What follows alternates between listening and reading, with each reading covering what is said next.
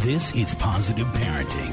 Parenting expertise and advice from best-selling parenting author and national newspaper columnist, Mr. Dad, Armin Brott.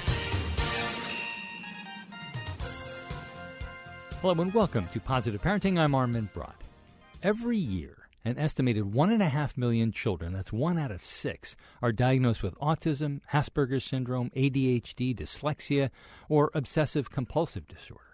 Diagnosis rates are climbing at really what is an alarming rate, and yet the methods that are used by doctors and psychiatrists and psychologists and behavior specialists to diagnose and treat these conditions have barely changed in half a century. Psychiatric drugs, which are prescribed to more than 20% of elementary school children today, don't cure the problem. They only disguise the symptoms.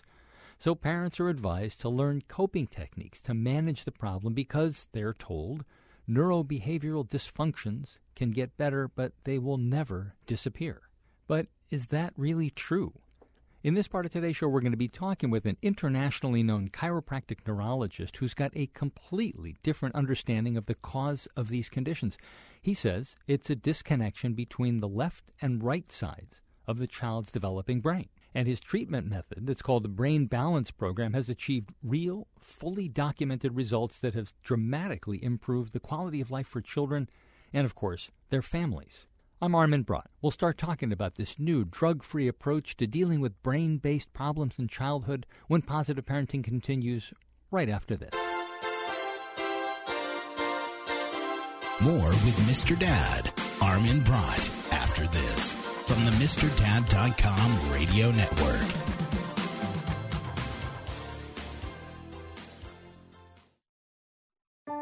I'm 4 years old, and I'm the only one in my whole class that can tie his own shoes. My mom took me to the circus for my birthday. Half my friends already went, but now I've gone too. Most kids make fun of me because I still believe in the tooth fairy. But I got $5 yesterday, I believe. A third of the kids in my 8th grade class drink alcohol regularly. Over 99% of my class has been offered illegal drugs. Half of my college classmates binge drink, abuse drugs, or do both. But the frequent dinners I had with my family have helped make sure I'm not one of them. Go to CasaFamilyDay.org. Take the Family Day Pledge and get tips on how to talk to your kids about drugs and alcohol. Have dinner with them often, and you can significantly lower their risk of substance abuse. Dinner makes a difference. A message from the National Center on Addiction and Substance Abuse at Columbia University.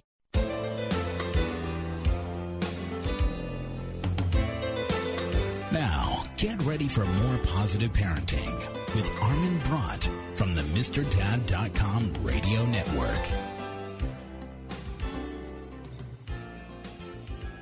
Welcome back to Positive Parenting. I'm Armin Brott, and my guest for this part of today's show is Robert Melillo, who's the author of Disconnected Kids, the groundbreaking brain balance program for children with autism, ADHD, dyslexia, and other neurological disorders. Dr. Melillo, thanks for joining us. Oh, great. Thanks for having me. I'm really looking forward to being with you. Let's start from the beginning. You talk about in the book about how really the way that we've been dealing with these brain-based disorders, ADHD and autism and things like that, really hasn't changed a lot in the last 50 years. And you're Right. looking at things from a completely different perspective, which is that there's a disconnect, as the name of the book is, Disconnected Kids, between the hemispheres of the brain. Talk about that a little bit. Yeah, it really all started with me with the question of what is actually ADHD from a neurological perspective. Early 90s, I had someone who asked me to do some research. Her son was diagnosed with ADHD, and she was a friend of the family. And I've been a clinician for over 30 years, and my specialties have always been in neurology and rehabilitation, and I've been teaching clinical neurology and brain development for 20 years. So I knew a lot about the brain, but when I first started looking into ADHD, I couldn't find anybody that could tell me what the problem was. Nobody knew what was actually happening in the brain. And for me, as somebody who really knew a lot about the brain and was into rehabilitation, my attitude was, if you can show me what the problem is, then I can try to help it. And I was pretty shocked to find out that most people, and certainly clinicians or professionals or teachers or anybody that I had talked to, really didn't know what was happening in the brain, and that's what it all started with me. And so, it started me in the early 90s on a 20-year quest of trying to really understand what was happening in the brain, because for me, I couldn't really look at what could be done, what treatments would be effective, or what could cause it, whether it was something that was preventable.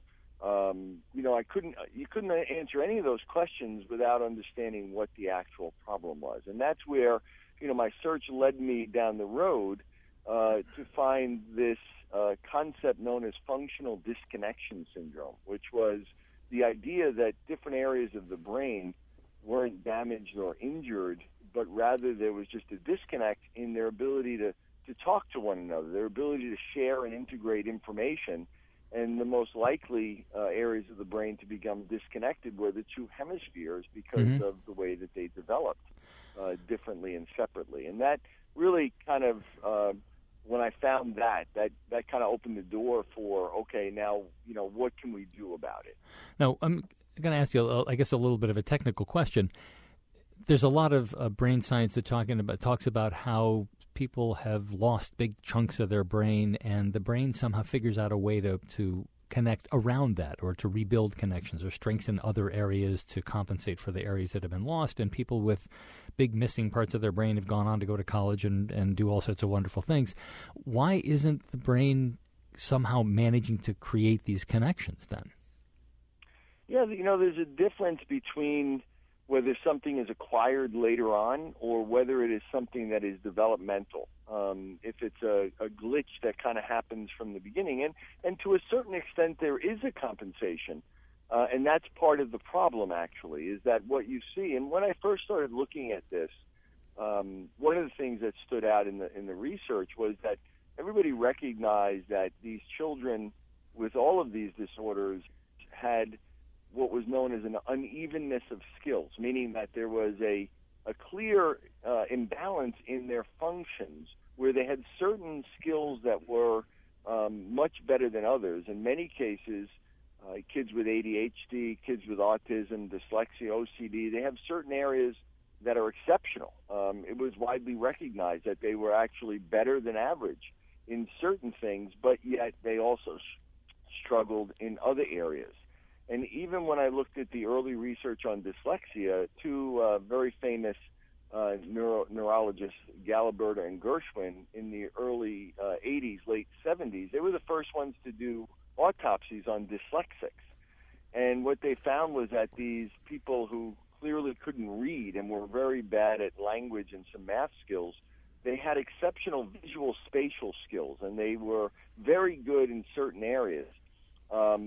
And when they did the autopsies, they literally found that there was a reverse asymmetry, meaning where most people have an area of the brain called the left planum temporale is larger. That's a language center. Most people, it's larger on the left side of the brain.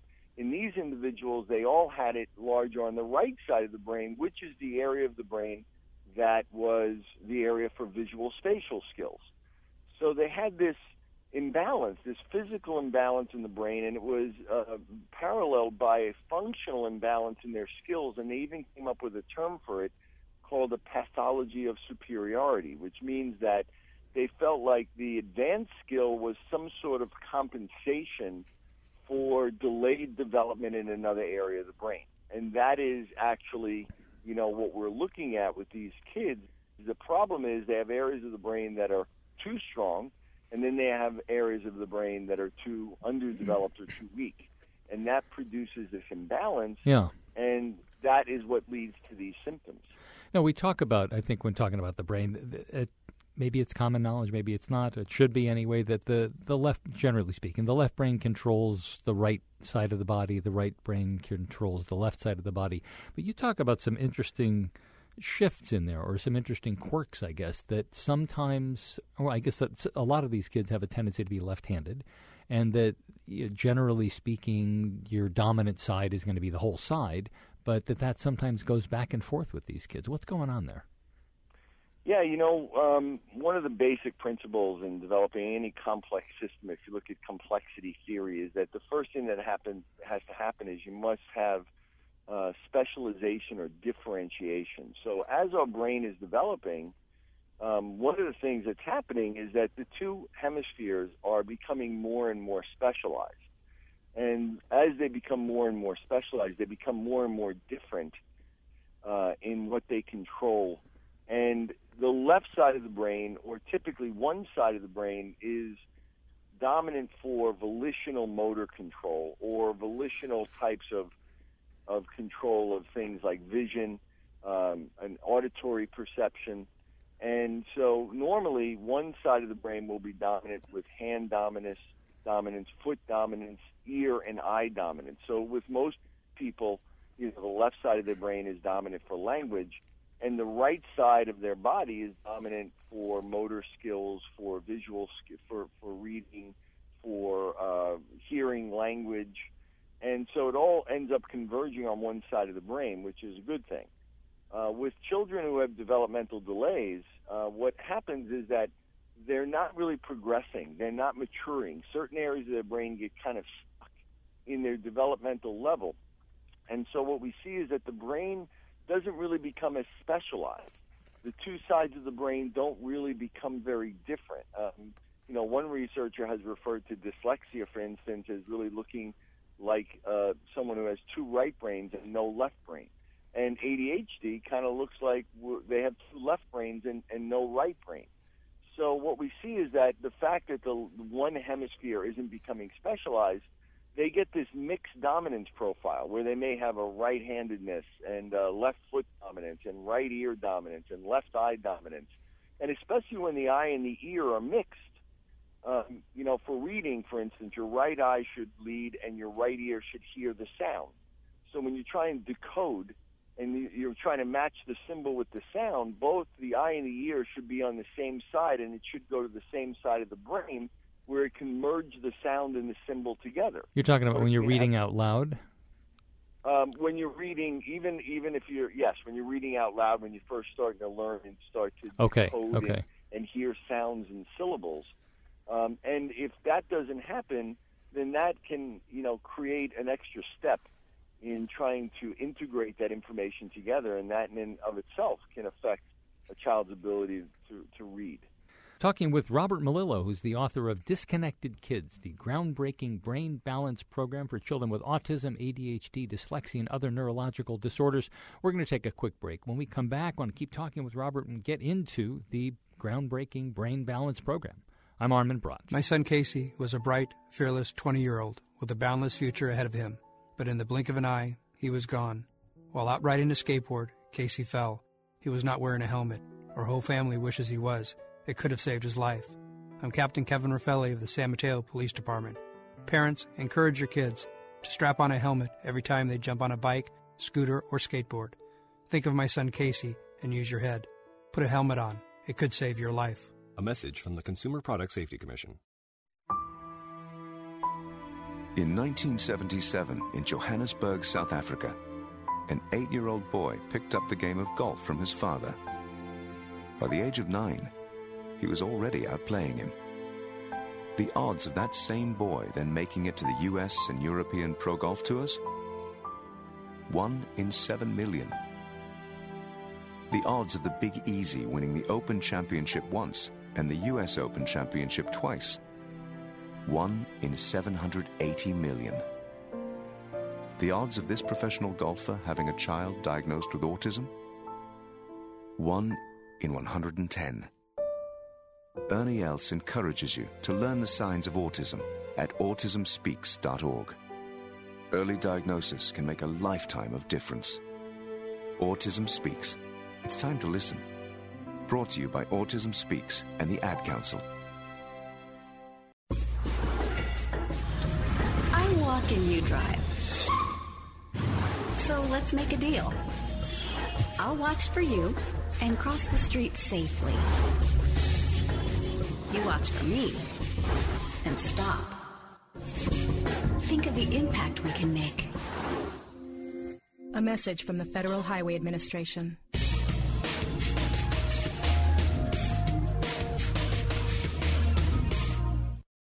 Welcome back to Positive Parenting. If you're just joining us, talking with Robert Melillo, who's the author of Disconnected Kids, and do want to get into the Brain Balance Program and what that is and how you can do it at home. I think is one of the most interesting things about the book is that you're saying that this is stuff you can do by yourself. You don't have to necessarily go to a specialist.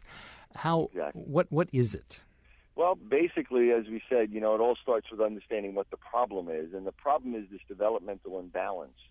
Where one side of the brain is kind of gets stuck in development in children that then either through compensation or through natural gifts, they end up having unusually strong strengths and skills in the opposite sides of the brain. So what we want to do is create a balance, because this creates a processing imbalance where one side of the brain is literally processing information at a much faster speed, so that the two sides of the brain can't synchronize and integrate information. So our job is to try to identify the weakened areas on one side of the brain or the underdeveloped areas, and through very targeted brain stimulation exercises and activities, we can cause those areas to grow. And as they grow, they become faster. The neurons become bigger and they have faster impulses.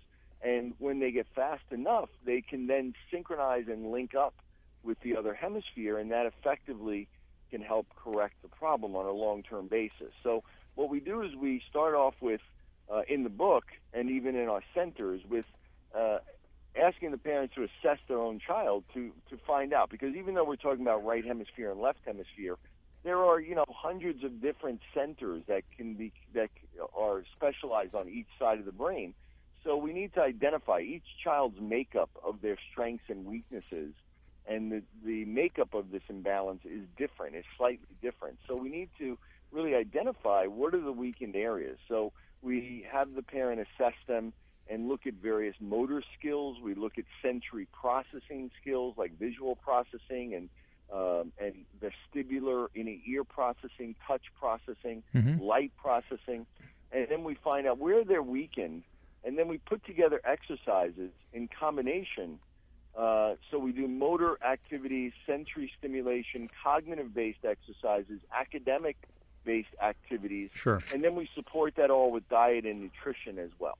Give us a couple of examples of some issues, not touching, not wanting to be touched was one thing. How does that affect, or how is that related to a particular side of the brain?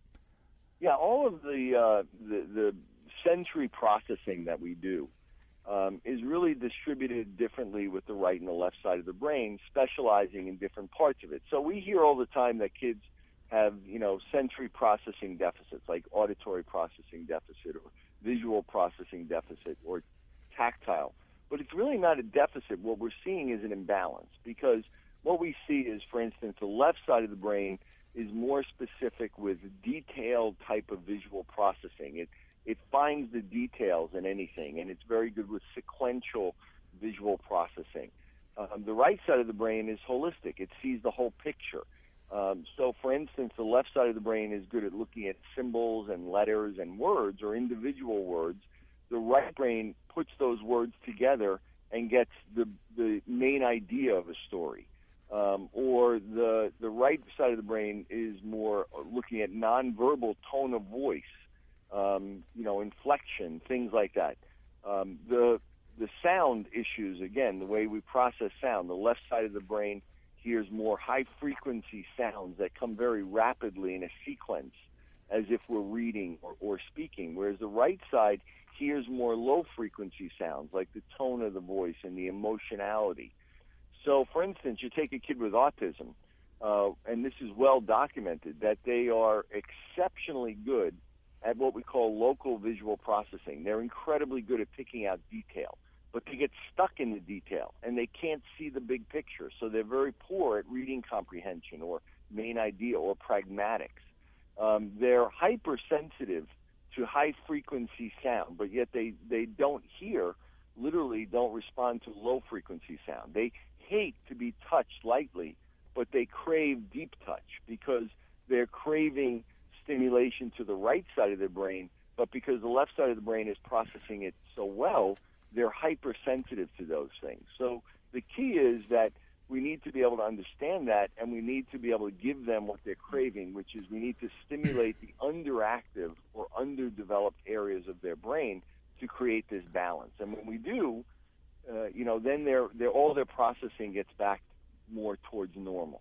So how would you go about stimulating the underdeveloped part of the brain? For in just the example that you gave, an autistic kid who doesn't like to be touched lightly but likes to be touched firmly, does that mean that you're going to start touching the child lightly so that he builds up an acceptance of it, or how does that work?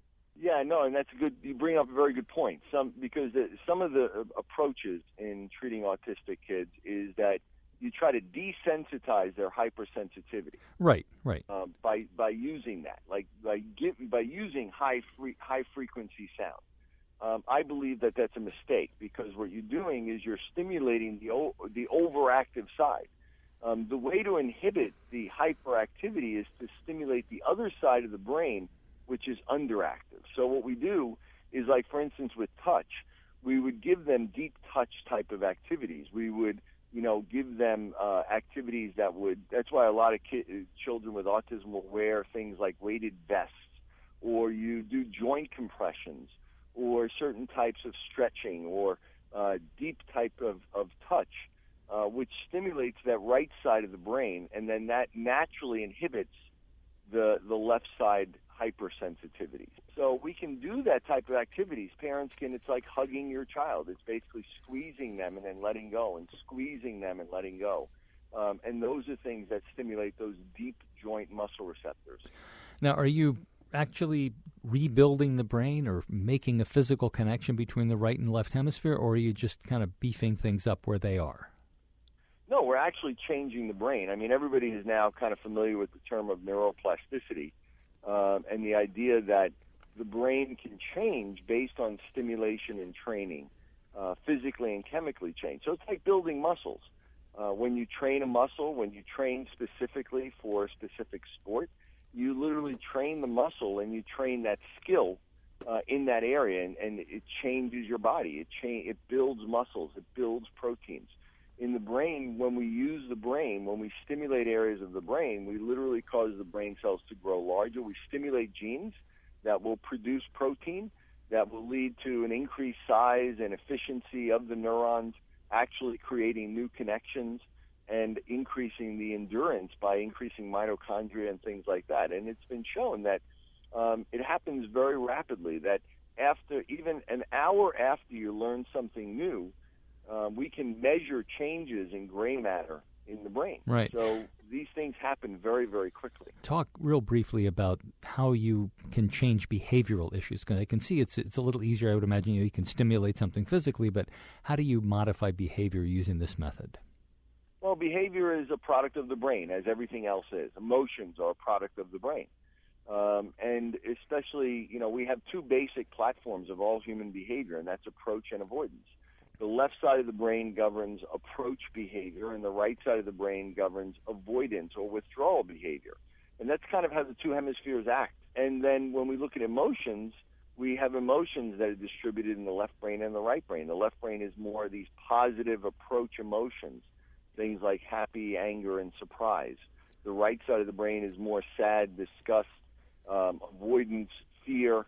The right side of the brain is the more social, emotional side of the brain. So the ability to understand nonverbal communication, empathy. So what we see is that children with right side developmental delays like autism or ADHD or Asperger's, they have lack of empathy. They have very poor nonverbal communication. They have anger outbursts because the left brain is too strong. They have obsessive compulsive behavior because the left brain by its nature is obsessive and compulsive and impulsive. So without the right brain balancing it out, we get these obsessive behaviors. But when we balance the brain out, when the right brain naturally gets stronger, it naturally inhibits those, and it dampens that, and it controls our behavior, so we have a normal balance of behavioral approach and avoidance, or positive and negative emotions in an appropriate way. Robert Melillo, it's Melillo, is the author of Disconnected Kids, the groundbreaking brain balance program for children with autism, ADHD, dyslexia, and other neurological disorders. Robert, thanks for joining us. Great to have you. Thank you so much. It was great being with you. Dear Mom and Dad, one thing I've learned in the Army is that when you're lucky enough to get a little time off, you should put it to good use. So I'm taking a moment to write and tell you that I'm fine and doing well. We have good days and bad days over here. We try to remember the good ones and get through the bad ones as best we can. Mostly we have each other, and that's what keeps us going. That and the pride of our commitment to getting the job done, whatever it takes. I miss you all very much and can't wait to get back to life as usual. Please tell everybody hello for me, and that I'll be home soon. And Mom, since you asked, if anyone wants to help, just tell them to contact the USO. You can't believe how much they do for us. With love, your son, Michael. The USO depends on the generosity of the American people. People just like you. To find out how you can help, visit us at USO.org. The USO, until everyone comes home. Welcome back to Positive Parenting. I'm Armin Brott, and we're going to be talking toys with Sam Fuse. It's still kind of cold in a lot of parts of the country, and weather is coming around. We're getting close to spring, close to summer, but still there's a lot of weather incidents, and people are going to have to be spending some time playing inside. And this week wanted to take a look at some of the things that we thought would be fun ways if you're trapped inside, or even if you're not trapped, to just hang out. And there's always going to be those rainy days. There are. Tell us about the Fashion Doll Coop. That was actually a pretty cool toy. It's bigger than you might think it is. I hope that the photo did it justice. So when you think about your traditional vehicles for, let's say, Barbie, they're pretty sleek. They tend to fit the dolls and the dolls alone. And they're kind of on the pricey side, which, you pay for your name brands. The coolest thing about the Fashion Doll Coop from American Plastic Toys was that it was $5. That just seemed so incredibly reasonable. And it comes in a blue Jeep style as well. It fits pretty much any classically like Barbie-sized dolls or larger, as you can see from the things that we chose to put in it. Yeah. My son is a boy, so we don't tend to have tons of Barbies laying around the house, although we have a couple, testing products. Well, you could fit some Ninja Turtles in there, certainly. You with absolutely all their could fit Ninja Turtles in there. we did fit Ninja Turtles in there, and it glides smoothly. There are no problems with it. You think, $5, obviously it's going to have problems. It's not going to, wheel around. It's going to have jammed up wheels. It's going to be a pile of junk. Let me tell you, my son is not gentle. He's 7, and at this age he is really putting toys to the test. It's fine. There's no wear and tear visible on the car. It rolls around like the pricey models. So if you do have a son that likes to wheel his dolls around as well, or a daughter that doesn't like pink, there you go. There you go, yeah. And kind of in the theme of having lots of room for stuff, there was this dollhouse, this Fashion Doll Delightful Dollhouse.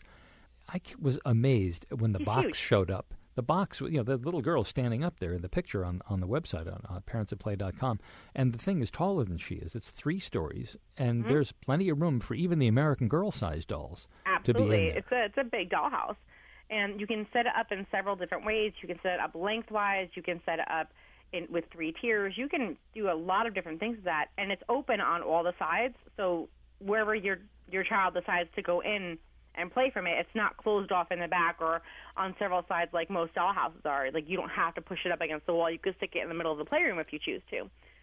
It's tall. It's taller than, let's say, your average preschooler or kindergartner. It's a big house. Yeah. And again, for the house, it's $100, and it comes with this huge dollhouse and the things that go inside: beds, chairs, a bathtub. All these things that you usually have to go out and buy extra, and that's not cheap. No. Anybody who's ever looked at or purchased a dollhouse will tell you all those things are extras, and those extras the dollhouses themselves are not cheap, and then the extras are an arm and a leg, and you end up having to build up over extended periods of time. $100, bam, you're done. There are lots of reviews of a lot more toys and games at parentsatplay.com. Check us out. We'll be back next week with another Parents at Play column. Till then, I'm Armin Brott. Thanks for listening to Positive Parenting. You can get more information on today's show and what we're working on in the weeks ahead at MrDad.com. While you're there, visit the MrDad.com gift shop with everything you need to help you become the dad or mom you want to be. Positive Parenting is a production of the MrDad.com radio network. Now, go be a great parent.